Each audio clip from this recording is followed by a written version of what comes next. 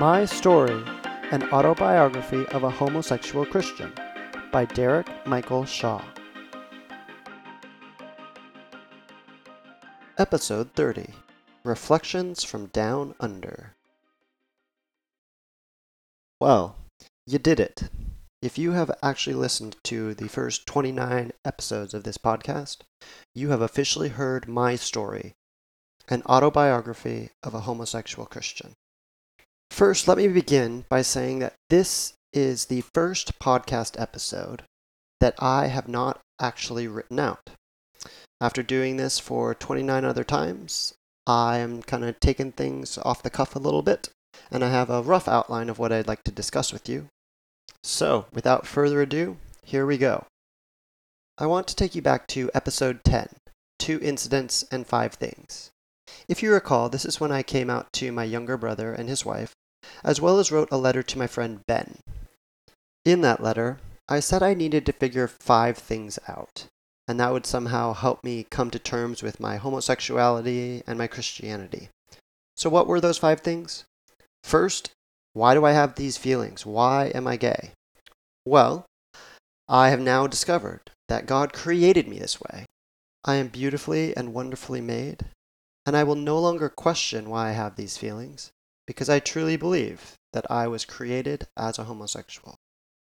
Number 2, 3, and 4 all dealt with me figuring out if God would accept me and how to continue talking to God. And so number 2 said I needed to figure out if God would accept me living in a homosexual lifestyle. Number 3 was I needed to get over my wall or block that I put up and start talking to God.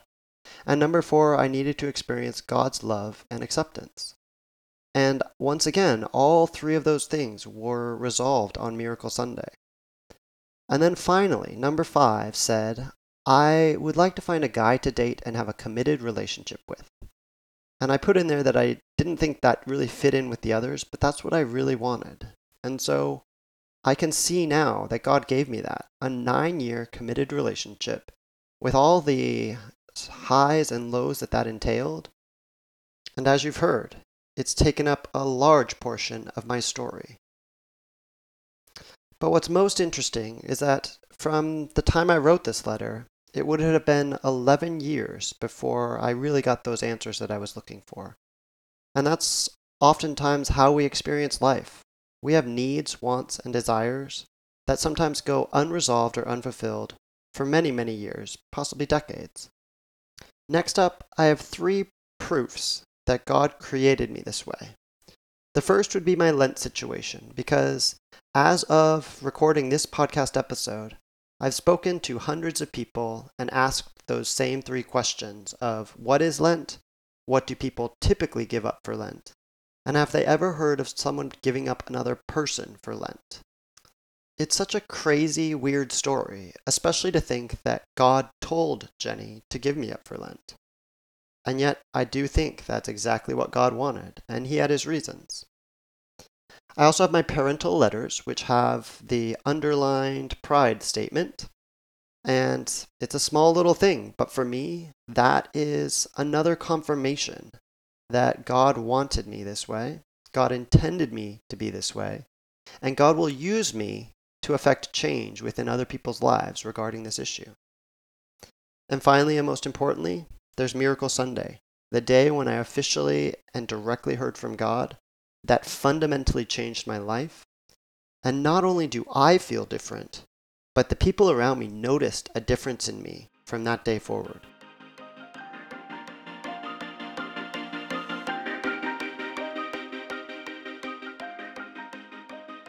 Here is my top 10 lessons learned from writing my story and living my life in 2018. Number 1, every person will disappoint you in your life at some point or another. This is partners, friends, family. Human beings are fallible beings, and that will come to light at some point or another in your interactions with them.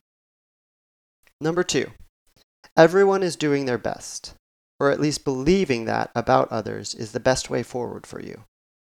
I initially encountered this concept in Rising Strong by Brené Brown. And while I really had a hard time accepting it, I finally realized that even if other people around me aren't doing their best, it's the best thing for me to think that they are. This way I'm not judging them. This way I'm extending grace and forgiveness to them. And this way I am in a happier, healthier place. Number 3, God creates LGBT individuals, and He wants them to understand His love, grace, and beauty. Number 4 is the quote I encountered on Miracle Sunday by Richard Rohr. We don't think ourselves into a new way of living. We live ourselves into a new way of thinking. And that's truly been my journey in 2018, as I fundamentally changed every single aspect of my life. But in doing so, I've created a new way of viewing the world and interacting with the people around me. Number 5, God is speaking all the time. We are just too busy, distracted, and dismissive of the meaning around us to hear Him. Now, some of you might argue that I'm just an INFJ and so I see meaning in everything around me, but you'll never convince me that all this happened for some random chance. Number 6, home is not a place. It is a mindset. Home is the feeling of being settled in your convictions, purpose, and life. Number 7, we are never alone. Whether you believe in God or not, reach out, talk to someone new, be real and vulnerable with the people around you. Number 8, music is powerful. Use it to heal, worship, and dance. Let it help you feel, process, and find meaning. If you've followed my podcast or my website, you know that I've been building playlists every month for the past year. And you might not like my style of music, but I encourage you to be listening to music, finding music that resonates with your soul and speaks meaning into your life. Number 9, extending forgiveness is one of the hardest things you will have to do in your life, but it's necessary for you to get over life's disappointments and not retain hurts for the rest of your life. My mom told me this is something I needed to do better, which initially I found very frustrating and hurtful, because if anything, they should be asking forgiveness from me. But ultimately she was right, because while I'm not sure I will ever get an apology for the things they've said and done, I can't hold that against them. I choose not to be hurt by their actions. And number 10, laugh, love, and live. Little else truly matters in this life. Living means being present, connected, creative, grateful, and contemplative. Laughing is so much easier when you are around other people. So be in community, share meals with people, share games with people, share laughter with others.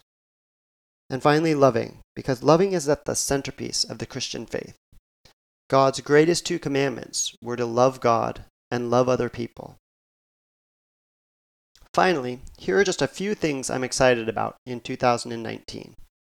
First, I plan to be abroad for another 2 months, traveling around Australia and New Zealand, and continuing my adventure there. Next, I'm applying to grad schools. I want to become a counselor, and so I'm applying to Masters in Counseling programs with concentrations in marriage and family therapy. Hopefully, by September 2019, I'll be back in school. I'm also excited about Disneyland, where I will get to see my family after 6 months abroad. I'm also excited about seeing Tracy graduate. He will be attaining a bachelor's degree in graphic design. And last but not least, I'll be back living with family after this adventure is over. I hope to use all the lessons I've learned in 2018 to have a better relationship with my family. Well, thank you for listening to my story. I hope that God is able to use it in your own life in some small way. I'd like to encourage you to think about sharing your own story with the people you care about. Not only will it help you be more honest with yourself about your thoughts, motivations, and beliefs, but by being open and vulnerable, you stand to gain better, deeper relationships with the people that you love. Take care, God bless, Happy New Year, and may 2019 be the best year of your life.